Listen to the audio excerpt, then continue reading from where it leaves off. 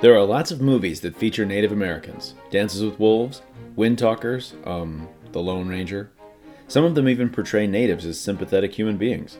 But films created by Native people about Native people are few and far between. 1998's Smoke Signals, based on a story by Sherman Alexie, tells the story of two young Indian men leaving their reservation on a great American road trip with a Native twist. The movie received accolades and stood out during the late 90s independent film boom. But how does it hold up today? Guest host Bill Hodges and I sat down with some craft beer to decide. So join us. It's time for episode 53 of Toasting the Classics, Smoke Signals.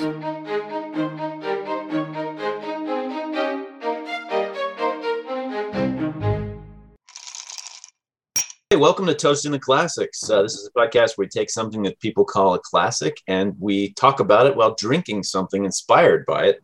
And then we decide whether it's still a classic. I've got a guest host today, Bill Hodges, who has been on the show before. What did we do before? We did Edward Abbey, right? Yeah, we did some Desert Solitaire. Desert Solitaire, right. So we're staying in the West with this particular purported classic. What are we doing this time? I think it was sort of a mutually agreed upon. Yeah, I think it was mutually agreed upon. I think we were talking about it, the topic, and this particular film came up called Smoke Signals. Smoke Signals. And we were sort of talking through because the Desert Solitaire touched on some issues about, well, it was mostly about conservation, but it touched on some areas having to do with indigenous rights and the guy's opinions about Native people. So we were sort of discussing, wouldn't it be interesting to do something with a little bit of a Native flavor to it of some kind? We talked about maybe Dances with Wolves, which is funny because that gets mentioned in this movie. It does, yeah. But what did we go with? So we went with the film Smoke Signals, which is from 1998. And it was based on a book originally by a Native author named Sherman Alexie. Right. 98 was later than I thought the film was going to be. When it started out in the 70s, and I thought it was going to take place then, and then it did a time jump. But I didn't realize the movie was as recent as 1998. I thought it was maybe older than that. I think the book is a little older than that. I'm curious when that book actually was written. If I remember right, I think it's for like 1982, 1983, sometime in the early 80s. Yeah, it's contemporary. I mean, this is not like super old. No, it's not. And one thing about it is that it's one of the, I think, important areas that they start talking about is how just kind of challenging and kind of really making fun of a lot of the stereotypes that had been used prior to regarding Native Americans. Making fun of, but there's also an interplay between the stereotypes and like what those do to an Indian's perception of themselves, right? Because Thomas, who I think is a stand-in for the author, wouldn't you agree? I think Thomas, that's right. Thomas is more the main character from the author's perspective.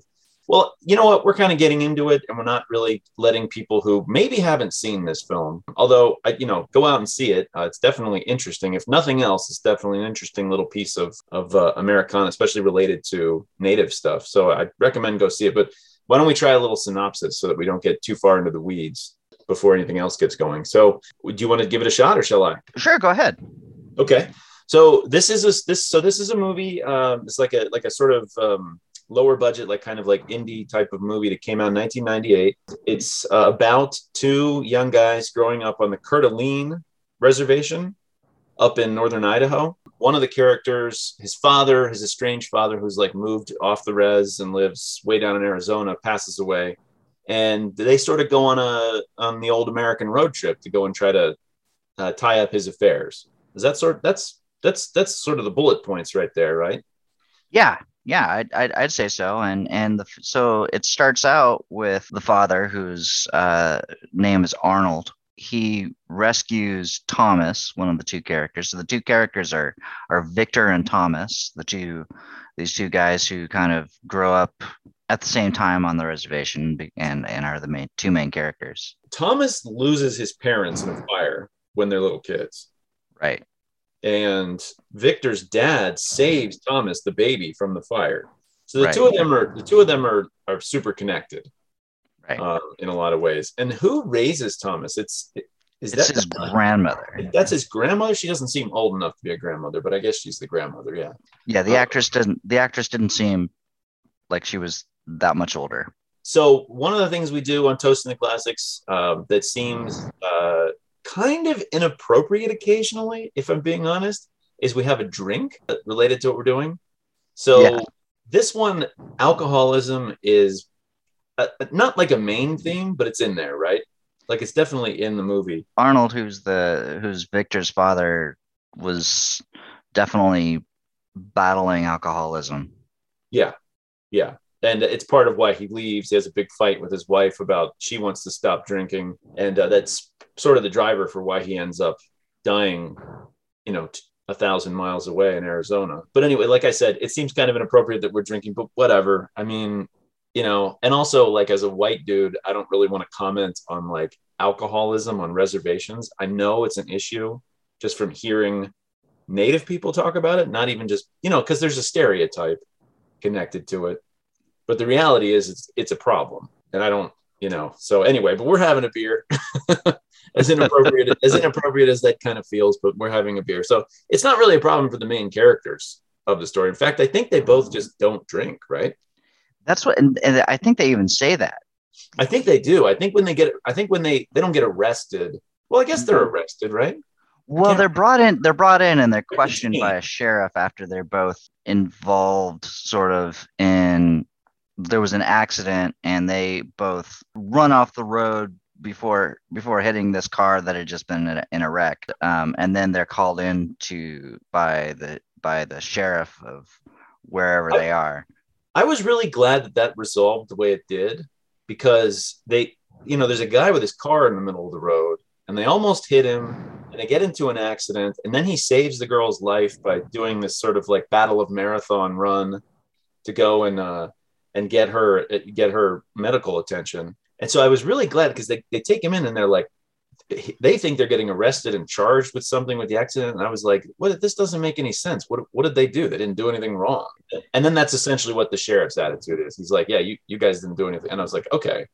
But then at the same time, I'm like, well, then why did we have that whole sequence? It was sort of like obviously would be in real life resolved very easily. And then that's what happens. And I'm like, I don't know, there's a lack of dramatic tension there to some extent, if you know what I mean. Yeah, I do, and I think the intention there, and I haven't read the book that this is based off in a long time, but I think that with the book, Oh, that did you read the Sherman Alexie book? yeah, I did. Oh, that's I I read it in almost college. yeah, I kind of wish that I'd read the book. That would have been really neat. Not that we would do the same thing on the show, but I think I would like to read that book at some point. That would be really interesting. Yeah, it's a good book, and I think then the title is has stuck with me forever, because The it's Lone- the yeah, that's good. I like the Lone Ranger and Tonto fist fight in heaven. yeah, So yeah, Tonto has got to be Apache, I think. Is that right? Or is that just Prob- left? Is that just left? probably I mean, that's probably. where they're in Silver City and they're in New Mexico for the most part. I think the Lone Ranger. I'm not big on the Lone Ranger, but there's a Tonto National Forest actually Oh, is out there? right on the boundary between Arizona and New Mexico, and a Tonto National Monument and things like that, like all out in that region. So I don't know what the connection is there. I always thought it was because tonto means like a stupid guy in Well, Spanish. and right, and so yeah, So Tonto is stupid, and it was always kind of like, well, why are they continuing to go with this name for this yeah, Indian? right. I mean, maybe it means something else in Apache, or maybe it's one of those things where someone gives you an obnoxious nickname and you just decide to lean into it. Oh well, like when the British used to call Americans Yankees, and they just took it we took it almost as being like a national anthem during the American Revolution. It's sort of like oh, this is what you call us. That would be a really interesting thing to get into. The Lone Ranger in some instantiation, like the show or the movie or Oh something. my gosh, the horrible film with I never uh, saw it. I the never saw one it. with what's his With name? Army Hammer and Johnny Depp. Yeah. Yeah, that did not look interesting to me. Sometimes I think in Hollywood there are some guys who are in charge of calling the shots in Hollywood who are really old and out of touch about what IP is worth something. And someone my dad's age would probably think the Lone Ranger would be a big deal. And in the 21st century, I, as a 45-year-old guy, barely remember what the Lone Ranger is. I don't think there's a lot of people out there clamoring for a new Lone Ranger movie, you know? When I saw it like back in when I was a kid in the in the mid '80s, Right. I think there was the film Silver Bullet. Silver Bullet is a werewolf movie. Are you thinking of Silverado? No, oh gosh, what's the There name? was a Lone Ranger movie when we were kids. There was. And I what was that? remember it being out, and I actually kind of remember digging the music. The music is pretty stirring, like the William Tell overture. Mm-hmm. That part's pretty cool. Like when the Lone Ranger rides into a fight and that music is playing, that's solid. That's kind of like the Indiana Jones theme. Like it's really good. It's a really good theme for an adventure character. But that's really all I remember about it. I'm gonna pop my beer. What did you get? So I got a Sierra Nevada hazy IPA. That's exactly what I got. I have limited options here. Where are you right now? Where are you physically? You're in like the Bay Area. I'm in the San Francisco East Bay area. I'm in Bay. Richmond, okay. California. You're in A's country, not Giants country, right? That's right. Oh yeah. So yeah, I got the hazy IPA as well because my options are super limited here. I live in a small town in New Mexico, and we've got one little liquor store in town, and the choices cannot be great. This I actually went down to Walmart and got. So okay. I was surprised they had several choices of different Sierra Nevadas there, and frankly, I can't complain. If Walmart can provide that, that's not too bad. That's more selection. When we were kids, do you remember? I feel like our parents would have had like 4 beers to choose from. Probably.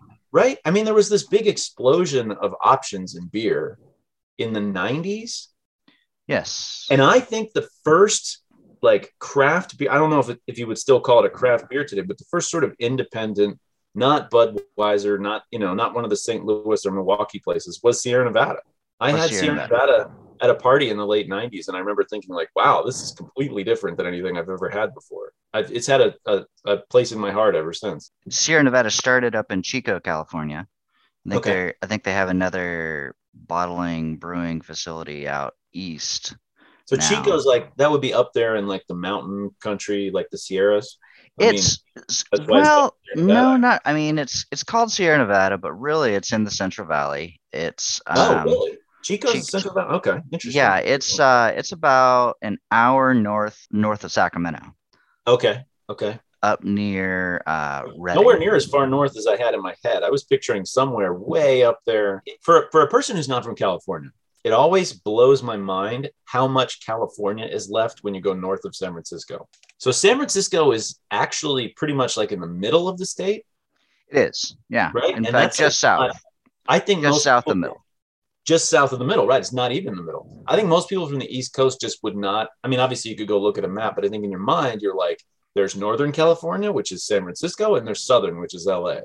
And it's like, that's all Southern California, like essentially in terms of the half. I say that by way of bringing it back around to the movie that we're actually talking about, which takes place in the Pacific Northwest to some extent. To some degree, yeah. It's just, well, although they go from northern Idaho to Arizona down to Phoenix. Right. That's true. Which is, did they mention, so they meet, his dad has a friend, relationship unspecified, friend named Susie, who's like a much younger woman. She's like the age of the main characters. What tribe is she from? Did they mention that? They don't say. They say that she is from New York, but they don't actually say what tribe she's with. Okay, because she says she goes to a powwow in New Mexico. Yes. And that's the first time she's ever been around like a lot of native people. So maybe she just didn't grow up on a reservation. I don't know. That's one thing that every time there's native people in movies or TV, right? First of all, there's like a dozen actors that just are in the same stuff over and over again. Most of the faces in this movie I've seen in other things, right? Yes. And this was like an early start for several of them. Yeah. Definitely. So Adam Beach, who plays Adam Beach, is one of the most recognizable faces, I think, as a native actor. I mean, I've seen him a million times in different things. Yeah, he's played in a lot of stuff. He was in Wind Talkers, and he was in he had to learn Navajo for that movie. Yes, I read about that. A 6-month course learning Navajo to be in that movie. That's which pretty is like impressive.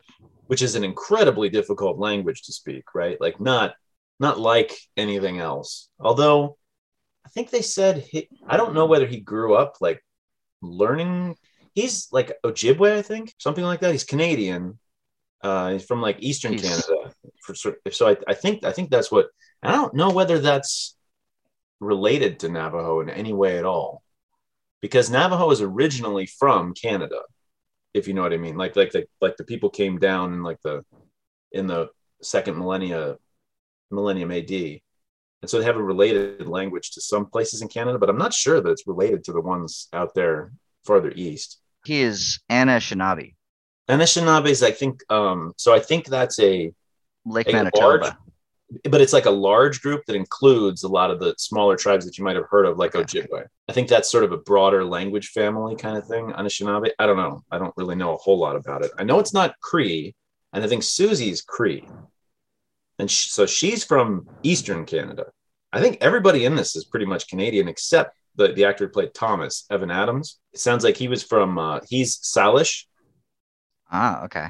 but so weirdly enough, that makes him pretty close to the Coeur d'Alene people Right. because they're Salish, but they're Salish. They're like inland, so their language and everything is very much related to the people that live in British Columbia and Washington and places like that.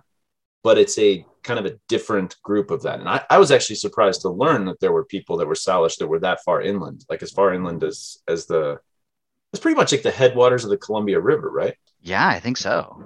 That sound about right? Like out there, and I can't remember which is it. The Bitterroots? They're in Idaho. It's it says Plummer, Idaho. Plummer, So Idaho. Yeah, but it's up there in that sort of narrow. Did I call it the Panhandle of Idaho? It seems like it'd be a panhandle, but it's just yeah, like it is kind of a panhandle. yeah. Yeah. I think it's the Yeah. Panhandle of Idaho up there, and it's not far from the Canadian border. And I think this is a people that lived on the river and fished salmon and stuff like that. So very, very different than a lot of things are about the Lakota. That's probably the most prominent Indian group in films, wouldn't you say? Or maybe Dances with Wolves is just so big in my mind that I think that. Yeah, but I can definitely see that. Like the Plains Indians in general, I guess Plains is what I'm Indians, saying, yeah. are Yeah. super prominent in That and Navajo. and the Navajo and the Apache. The Apache are in a Apache. lot of stuff because I mean, let's be honest, for like a century, Indians were antagonists in things against the Cowboys, and the Cowboys, most of that's in the Southwest, like in New Mexico and Western Texas and places like that. Would this be one of the first things where the protagonists are the native people? Well, and that was an important part of I think this film is that indeed that it was made as a kind of as a film of by indigenous peoples with indigenous people starring in it. And Well, yeah, here's a question about it. Is it for indigenous people? Or does it expect, I was going to say a white audience, but essentially like a non-indigenous audience? That could be anybody. You could be Asian, black, white, Latin, whatever, but not native. Is that the intended audience? well, yeah. I mean, I would think that they'd want to achieve kind of the largest viewership they could. Yeah.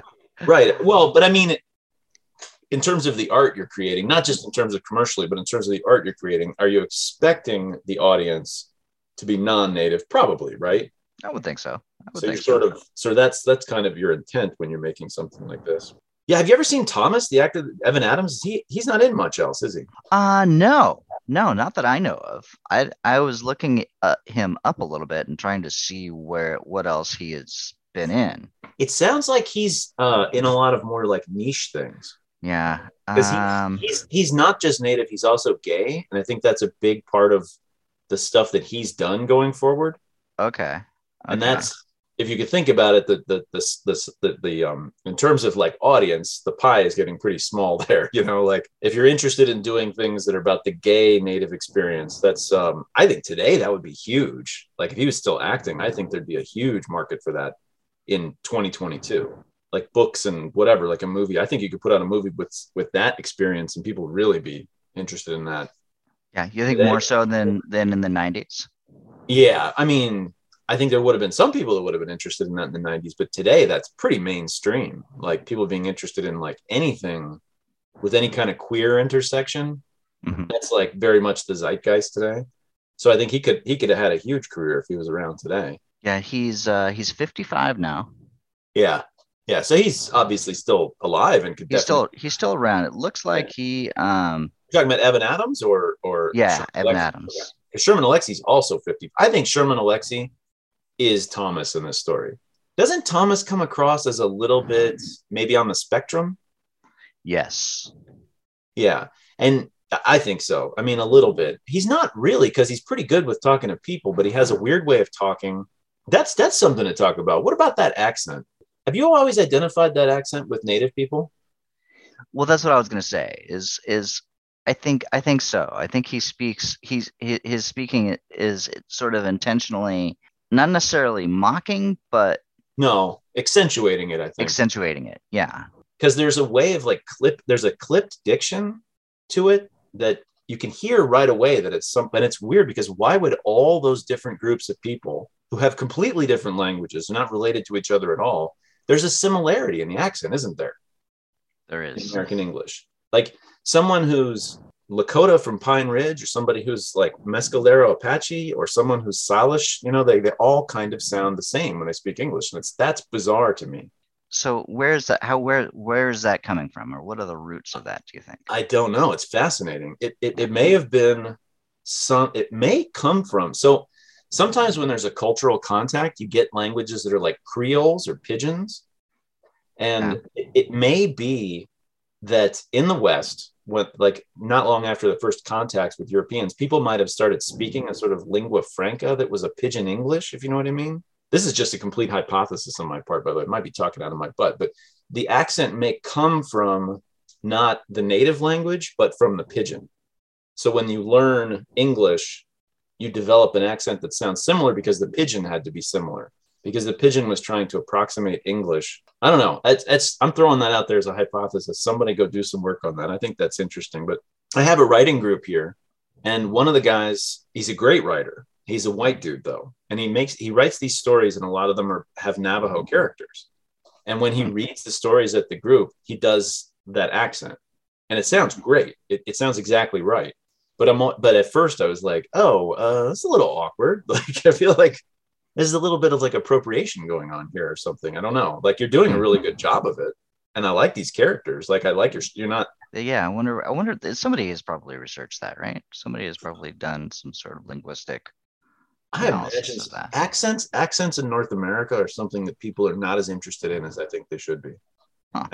I think accents in the old country, like especially in Britain, are huge. Like, people are really interested in accents. It has like political connotations and stuff. And I think in America, I listen to that. I hear that. It's just something I'm interested in. So I have sort of a sense of the different accents. But usually when I talk to people about their rhythms of speech and the things they say, people are surprised. Like, I was talking to somebody the other day, and she said, "Oh, I'm going to go do this. Do you want to come with?"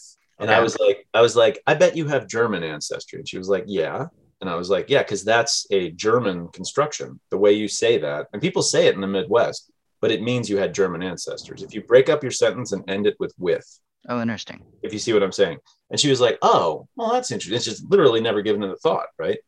But it's like that kind of stuff is, I hear that. That's interesting to me. But well, we honestly do have a lot of different accents throughout our country. Of course we do, because we have several hundred years of history here, right? And all kinds of different people mixing together, gigantic geographical scope. So, I mean, yeah, of course we do, but it's just not something that Americans talk about. But anyway, so what'd you think about the movie? What'd you think about the story? I first watched this when I was just starting college. Oh, okay. So you've seen it before. So I had seen it before.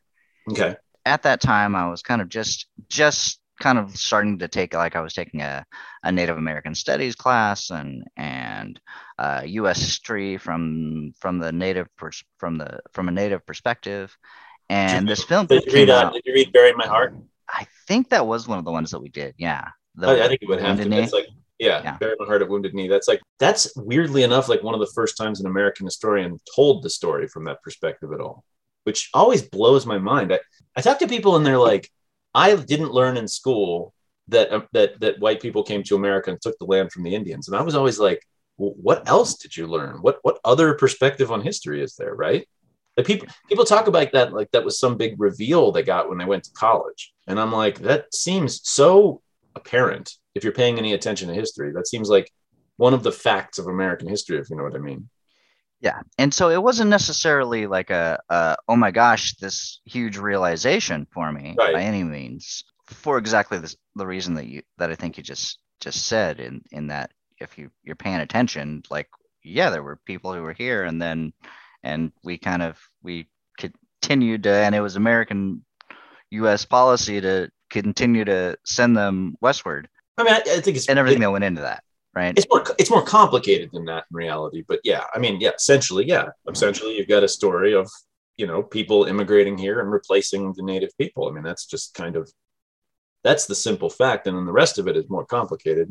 To what degree was it like, to what degree was it like intentional genocide, and to what degree was it just kind of accidental and a culture clash? And it's a complicated story. It's a really interesting story. It is interesting. But the simple fact is there used to be native people in places like North Carolina is a bad example because actually there's pretty decent population there. There used to be lots of native people in places like Ohio, and today there aren't. And that's a simple fact of history. That's hard to miss when you're looking at the history of the country. But so are you native at all? Have you ever had your DNA done or anything like that? I've had my DNA done, and I don't. So I'll say no. I don't have any genetic heritage there. I've been told I do. Like my family Same here. I was told the same thing, and I was so bummed to find out that it wasn't true. It's such a stupid thing to care about, but right. I was just like, I just like the idea of being connected to the land for like 20,000 years. Right. If you know what I mean? Like, cause right. I love this land. Not making like a patriotic statement or about the government of the United States or anything, but just this place. I just love it. And I just would love the idea of being connected to it so far back. And I'm just not, just genetically, not that matters, but. So for me, one of the reasons that I had started taking some of the coursework that I did was I just wanted to learn more about that. Sure. Where those people are coming from, where, and they're still obviously still around, but in much smaller numbers. Right. I wonder, what are the numbers? How many native people? And I mean, obviously you get into a problem of counting because you're talking about somebody who maybe has a little bit of native ancestry, but like how many people who are pretty much would identify as being native exist today in North America? I really, 3 or 4 million? Is it 10 million? I really don't know. Let's look it up. Yeah, that's American population in U.S. It says not even population according to the World Bank 2020 for the U.S. as a whole. Okay. It's 329.5 million. Okay, the population of the United States as a whole. For a second there, I was like, wait, what? Okay. Yeah, no, the population as a whole for the United States, 329.5. Yeah, that's about what I would estimate. Yeah. Okay. And in 2019, probably the most current available information based on the U.S. Census for Native Americans is 2.75. 2.75 million? Yeah. Native people. Okay. Well, I guess that's 1%. Yeah. Give or take. Less than 1%. So that's wow, that's pretty stark, right? Like that's a pretty small percentage of the population. And then you wonder, how does that compare to the population that would have been in the same area in 1491? I don't know. That's an interesting, because there are huge variations in the estimates of people living in the Americas as a whole in 1491. And some people say it's as high as 50 million people living in the whole hemisphere. But of course, the thing is, in the United States, the population was much, much lower. Almost everybody lived in either Peru or Mexico in 1491. You would have had a huge number of people in Mexico and a decent number of people in Peru, and then very thinly spread out all over the rest of America. It might have been 2 or 3 million people, even if it was that high. Yeah. Overall, the United States. So population in a way is kind of recovered pretty well, but it's also been put into different places and just completely, I don't know. Have you ever read that book, 1491, by the way? No.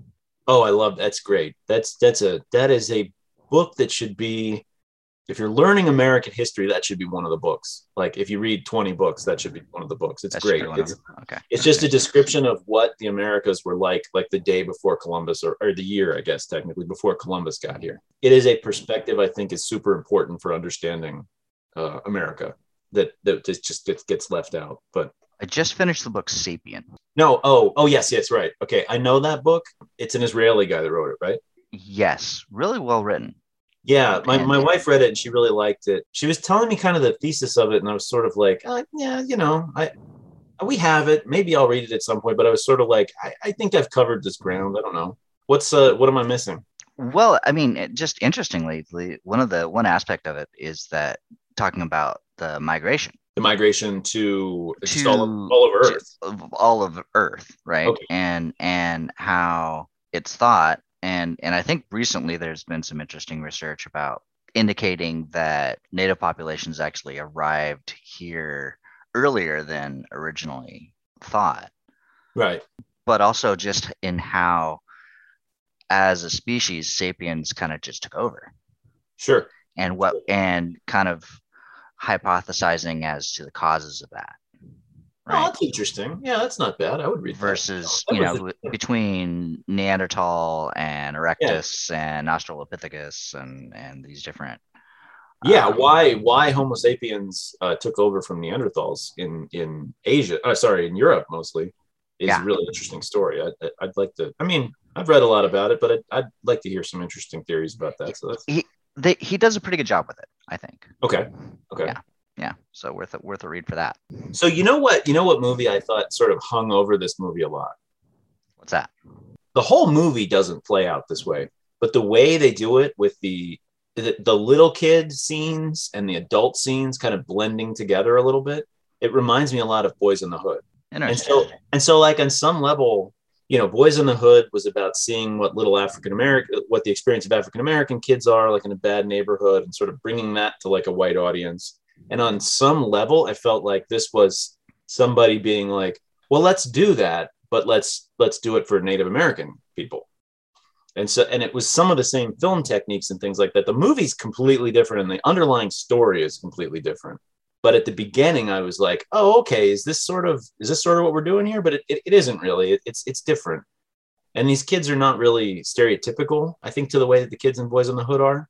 I mean, I think the at least one objective is kind of is looking at stereotypes. Yes, definitely. But I mean, see, like the character of Victor, right? Some of it, but and this is what I was saying about what stereotypes do to the people who are being stereotyped, is Victor is consciously trying to take on a native persona that to a large extent has been created by whites in movies, right? Victor's doing that, or Thomas, do you think is doing that? Both of them in different ways. Okay. Because Victor is like, when he's trying to teach him, he's like, you got to have a stoic face.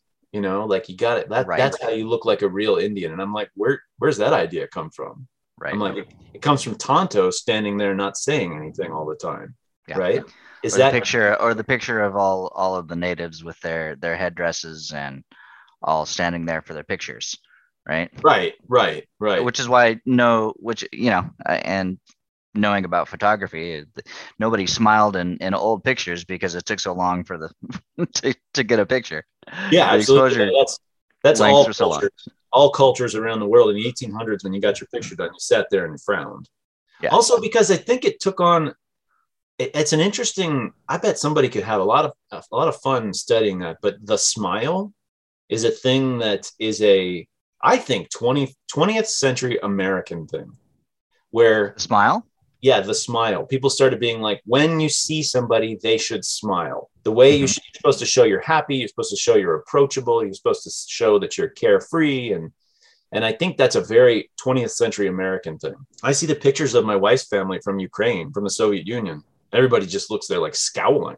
It's partially that thing we're talking about, which is the old portrait style was you had to sit there for time, but it was also like just the way they were.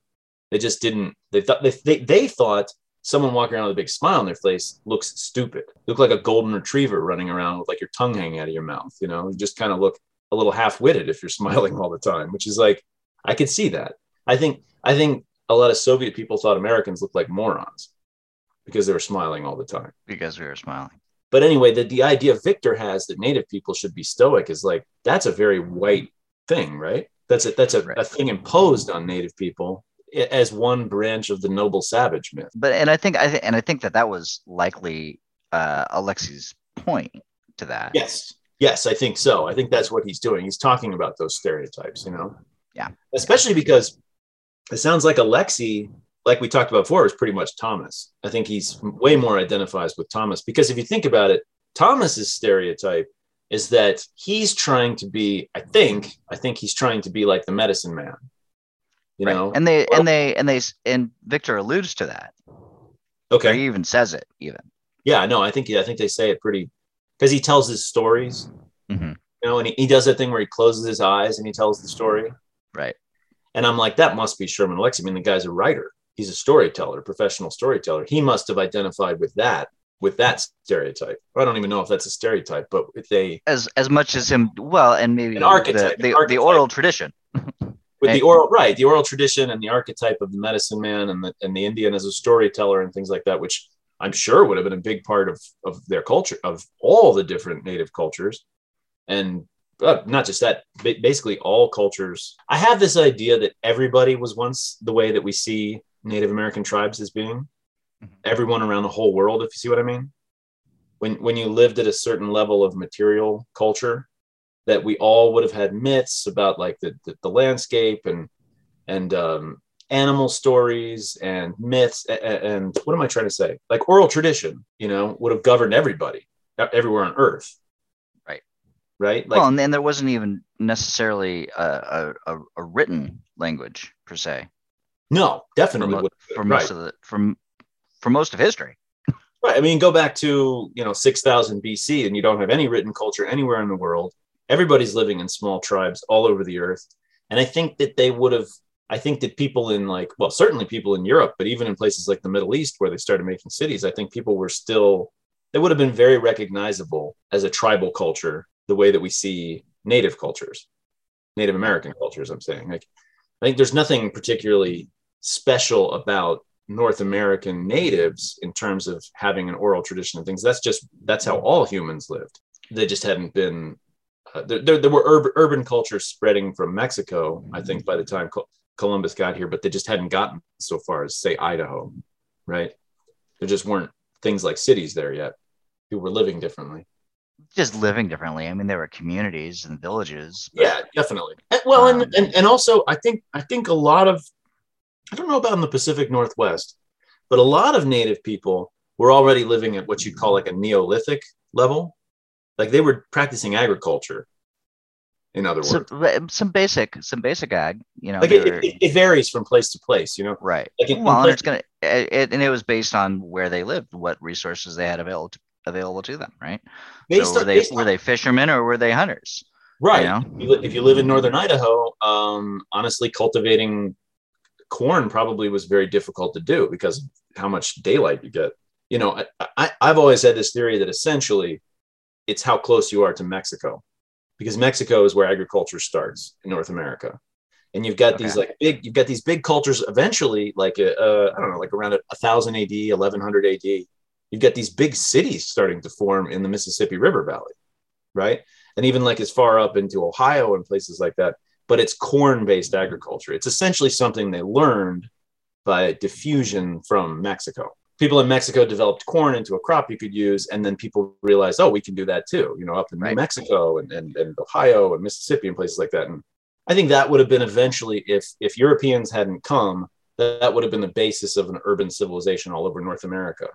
Well, there were trading routes that were quite complex. Oh yeah, at that time. Yeah, absolutely. Right? And so, so I was in Yellowstone the summer before last, and there's this cliff there where there's a great big huge outcrop of obsidian. And you could find obsidian from this outcrop in like Indiana and Ohio. Like it was being traded all over North America because it was an extremely valuable resource and it was very accessible. Tool. And somebody, yeah, and it was, yeah, and well, it was beautiful and it was a good tool. It was just a great thing to trade all over the place. And so it was going all over the continent from this one little place. And if you, I mean, just to try to wrap your head around what that trade network would have been like, that kind of thing is just really interesting to me. But I Yeah. can't even think of Me what too. native tribe is that. Arapaho, where Yellowstone is? Well, anyway, Around Yellowstone? Yeah, probably Arapaho. the thing is, there's a big transition in native cultures when you get to that last high set of mountains, the Northern Rockies. There's a big transition in cultures as you cross over to the west, to like the Columbia River Valley and stuff like that. And then there's like a different cultural zone going east from those mountains. Shoshone, Nez Perce, Blackfeet. Yeah, Nez Perce. That's right. They're from Yellowstone. Because when you're at Yellowstone, there's a bunch of stuff about Chief Joseph's March. There's a trail there, the Nez Perce Trail, and you can walk part of Chief Joseph's March. Oh, okay. So, I don't remember. see, like I learned about Chief Joseph in elementary school. Mm-hmm. So how could you learn about that and not? I don't know. Never understood people that would tell me they didn't learn anything about what happened to the natives. I'm like, that's just something I grew up learning. I don't know. Maybe I had it. Maybe I was lucky to go to a good school or something. I don't know. But Yeah, I don't know. I mean, yes, it's there, and at the same time, the amount of history that is taught, I think, in our elementary and primary and secondary schooling is varies quite a bit. it varies Across the quite a country. bit, and I mean, you've told me some of your personal stories about teaching in like difficult, like urban, like inner city, for lack of a better phrase, inner city environments, and just how much you're just trying to get the basics across and keep the kids reasonably disciplined and stuff like that. And the idea of getting across these complex ideas sometimes would just be impossible. Public school is it's a difficult challenge, especially in some places.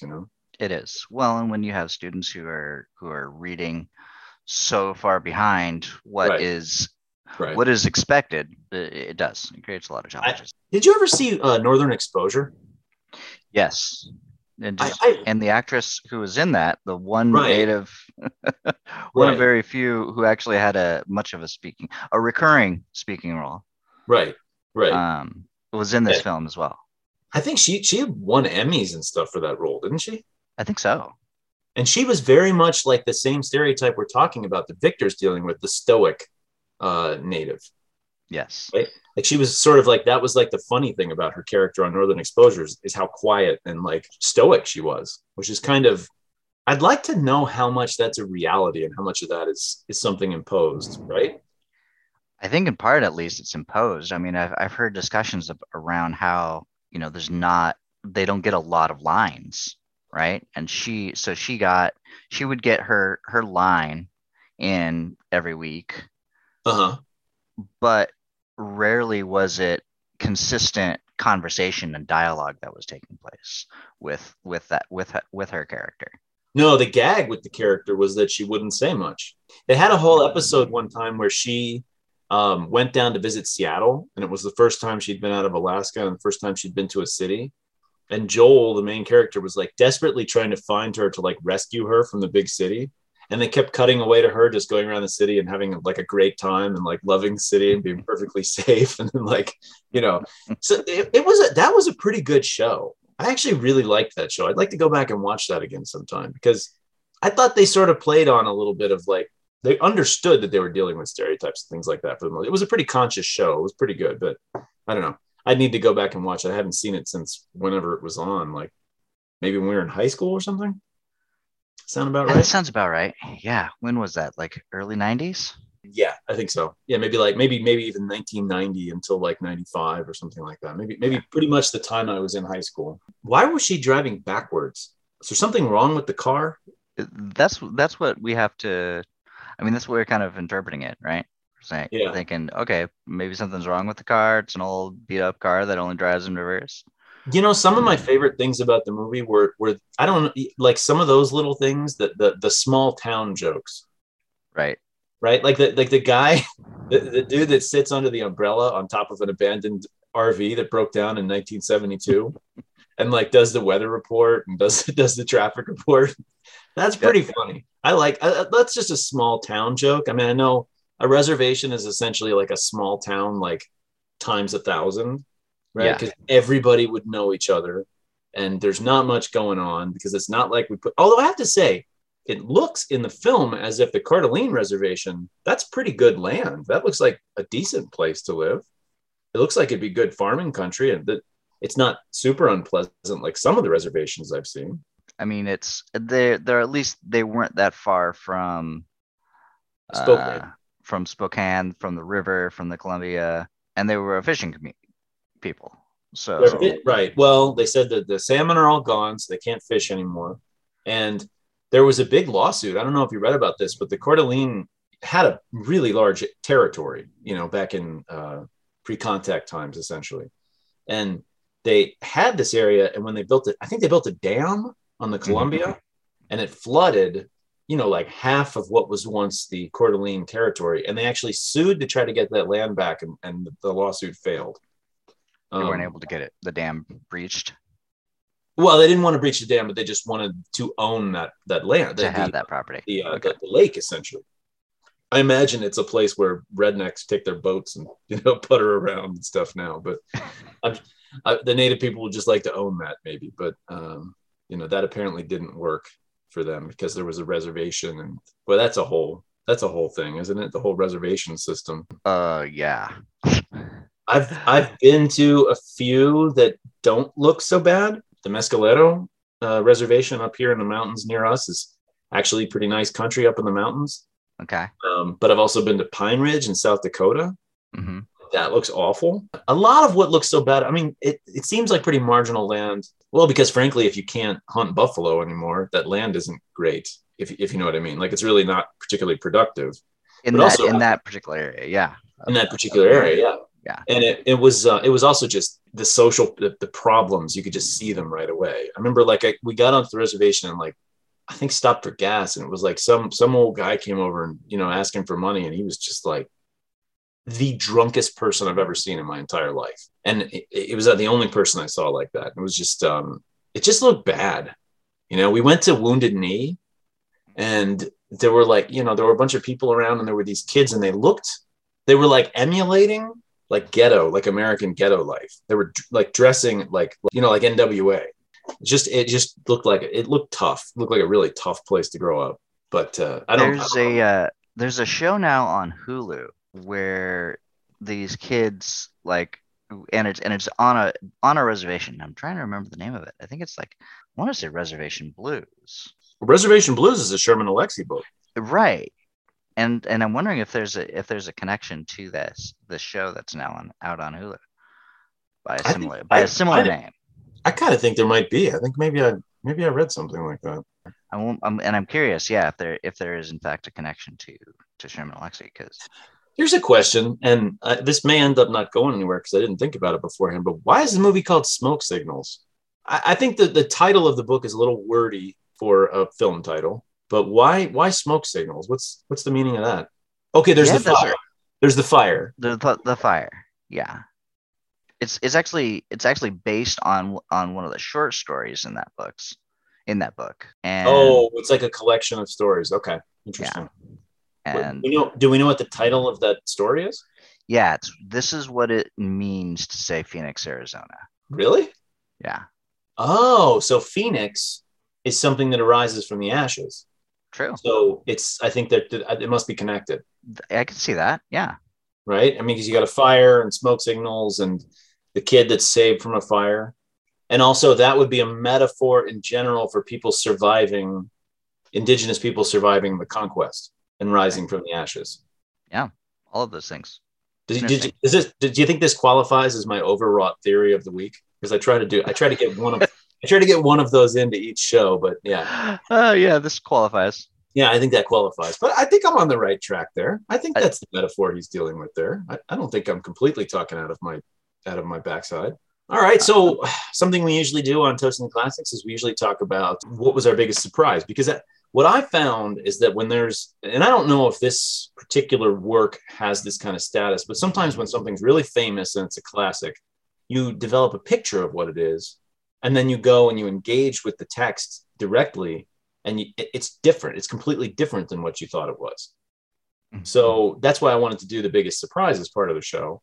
is because I always found, you go and you read the Iliad, for instance, for the first time ever in your life, and you're like, wait a minute, where's the Trojan horse? It's not even in this. Right. And I find there's always something like that in a famous thing. Now, this movie, doesn't have that kind of, I don't have a whole lot of impressions of it, but what was your biggest surprise from sitting down and engaging with this again? I mean, you'd seen it before. I'd seen it before, and seeing it again, it was interesting because I don't think that it had, or I don't think the film impacted me the way that it impacted me when I first saw it. Oh, Granted, that was a good 20 some years ago. Well, I wish we'd talked about that. How did it impact you the first time? I connected to the characters. I should say this. Thomas kind of reminds me of you. Okay. Like, not that you like come across as being autistic. I know I said that about him. Not that at all. But he kind of sort of looks like you and talks like you a little bit in a way. And I was like, maybe it's just because you suggested the movie, but I was like, this guy reminds me of Bill. There's something about his manners that reminds us. I don't know. I can kind of see that a little bit, actually. And I kind of did connect with Thomas's character. Like when they meet people on the bus and he just kind of has this like friendly way with people. I'm like, that's like something I associate with you. Like we'll be out and we'll just kind of like be friendly with people and stuff in a way that I would like to emulate in my life, but haven't quite managed to do. But the girl they talked to on the bus, she's also from Northern Exposure. Okay. Gymnast is the one she's like a teenager who's married to the old guy. Right. Northern Exposure, that's the same actress. But anyway. Well, that's interesting. That's an interesting connection. So you said you identified with the characters. Yes. And I don't know, maybe it's just because I'm 20 some years, 25 years older now. Right. Right. Can't identify with anybody anymore, right? Right.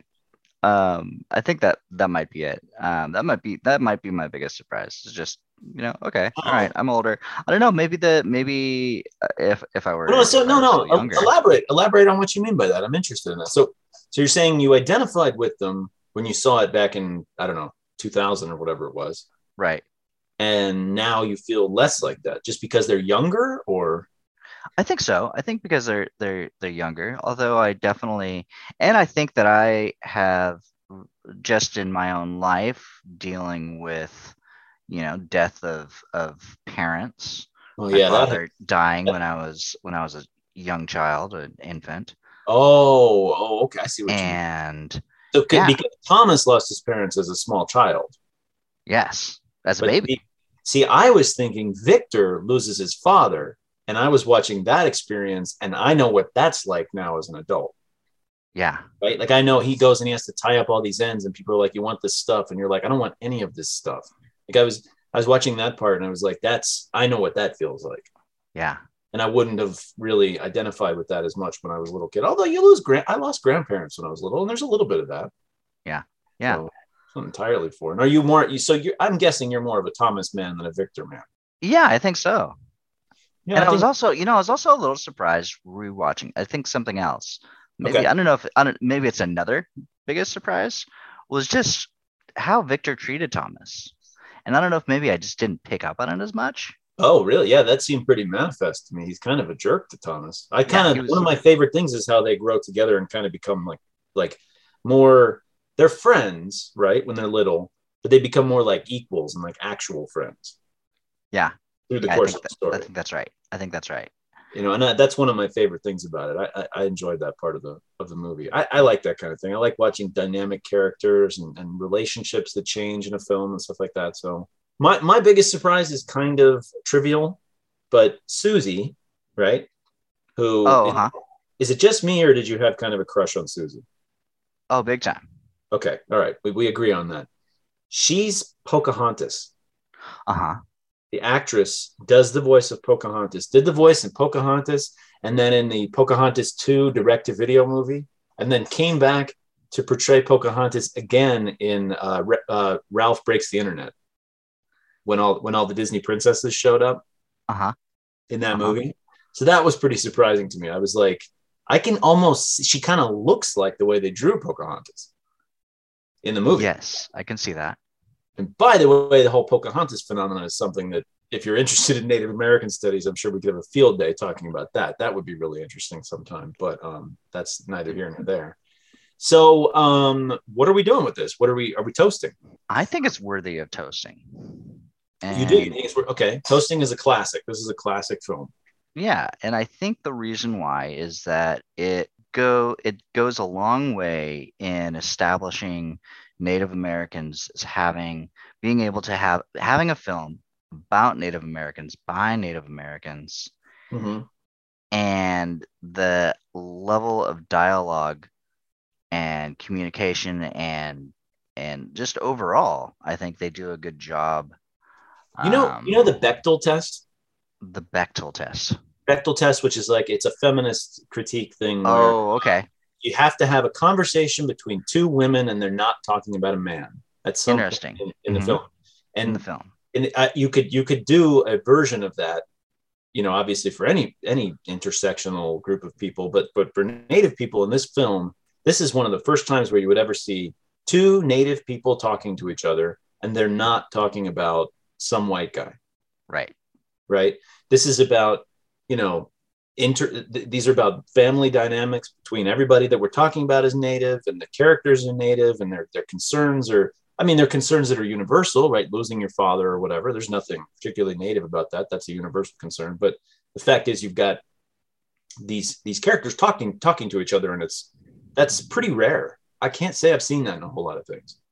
There are tons and tons of Western films, and even today there's like contemporary things like Longmire that's in Wyoming, and there's a lot of Native characters, but the Native characters are all in relation to a white guy, if you know what I mean. And Right. to some white guy is always involved, some white woman is always involved, somebody white is involved with their concerns in every way. So this is pretty rare like that. So do we know who suggested this? So do we know who gets the tiebreaker vote? Oh gosh. I think I probably suggested it, right? Okay, Yeah, so theoretically it's up to me. Okay. Is kind of where I'm leaning. So I really, really want to like this movie because of what I'm talking about, because of the, you know, Native American Bechdel test passing. And I feel like I'm seeing a cross section of something I wouldn't see otherwise. I don't know if there's a whole lot of other movies like this that are contemporary Native American. And it's pretty well done. It's not some like, you know, fly by night movie that's been put together. But I'm on the fence because the movie, if I'm being honest, is pretty corny sometimes. It is. You know what I mean by that? Like the big reveal about the fire, how it was actually him that started the fire. I was just kind of like, yeah, you know, nothing about that kind of hit me really hard. I enjoyed the movie. I liked the characters. Oh, it's really hard for me to say. If I say that it's a classic, it would be a classic within some kind of pantheon of, like you said, like a Native American studies kind of thing. Mm-hmm. I don't think this movie as a piece stands out enough. I don't think it's quite of the high enough quality otherwise. But I don't know. I think that's I think that's pretty important.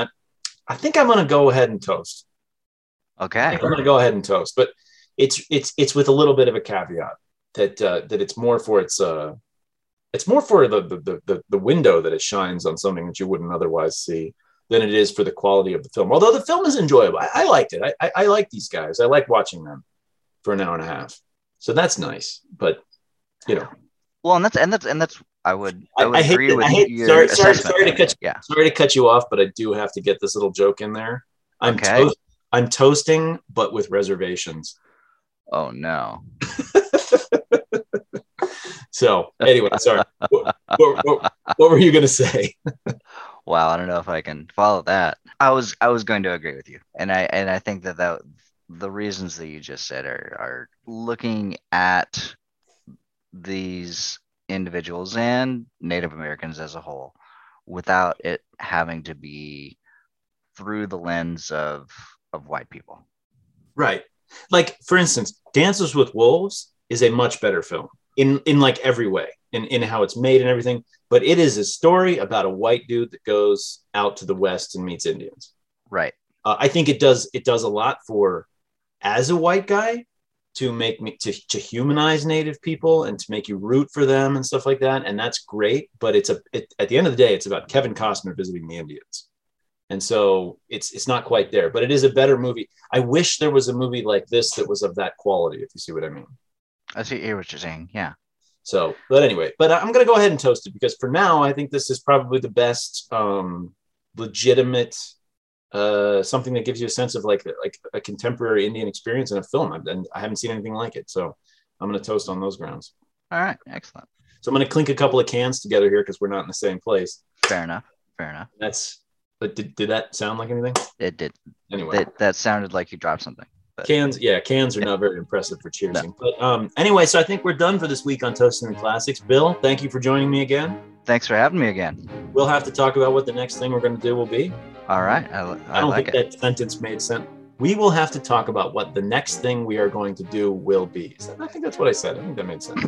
We'll see you next time on Toasting the Classics. This is Dave MacArthur. And Bill Hodges. Peace out. That's it for episode 53 of Toasting the Classics. For those playing along at home, stay tuned for what we'll be drinking while we discuss Ridley Scott's 1984 Macintosh commercial. If you'd like to get in touch, please send us an email at toastingtheclassics@gmail.com. Send us show ideas, comments, complaints, and let us know how you plan to rise from the ashes. Check out my blog at theattractivenuisance.com and follow us on Twitter at @RactiveNuisance. Our music was written by Michelle MacArthur. See you next time on Toasting the Classics.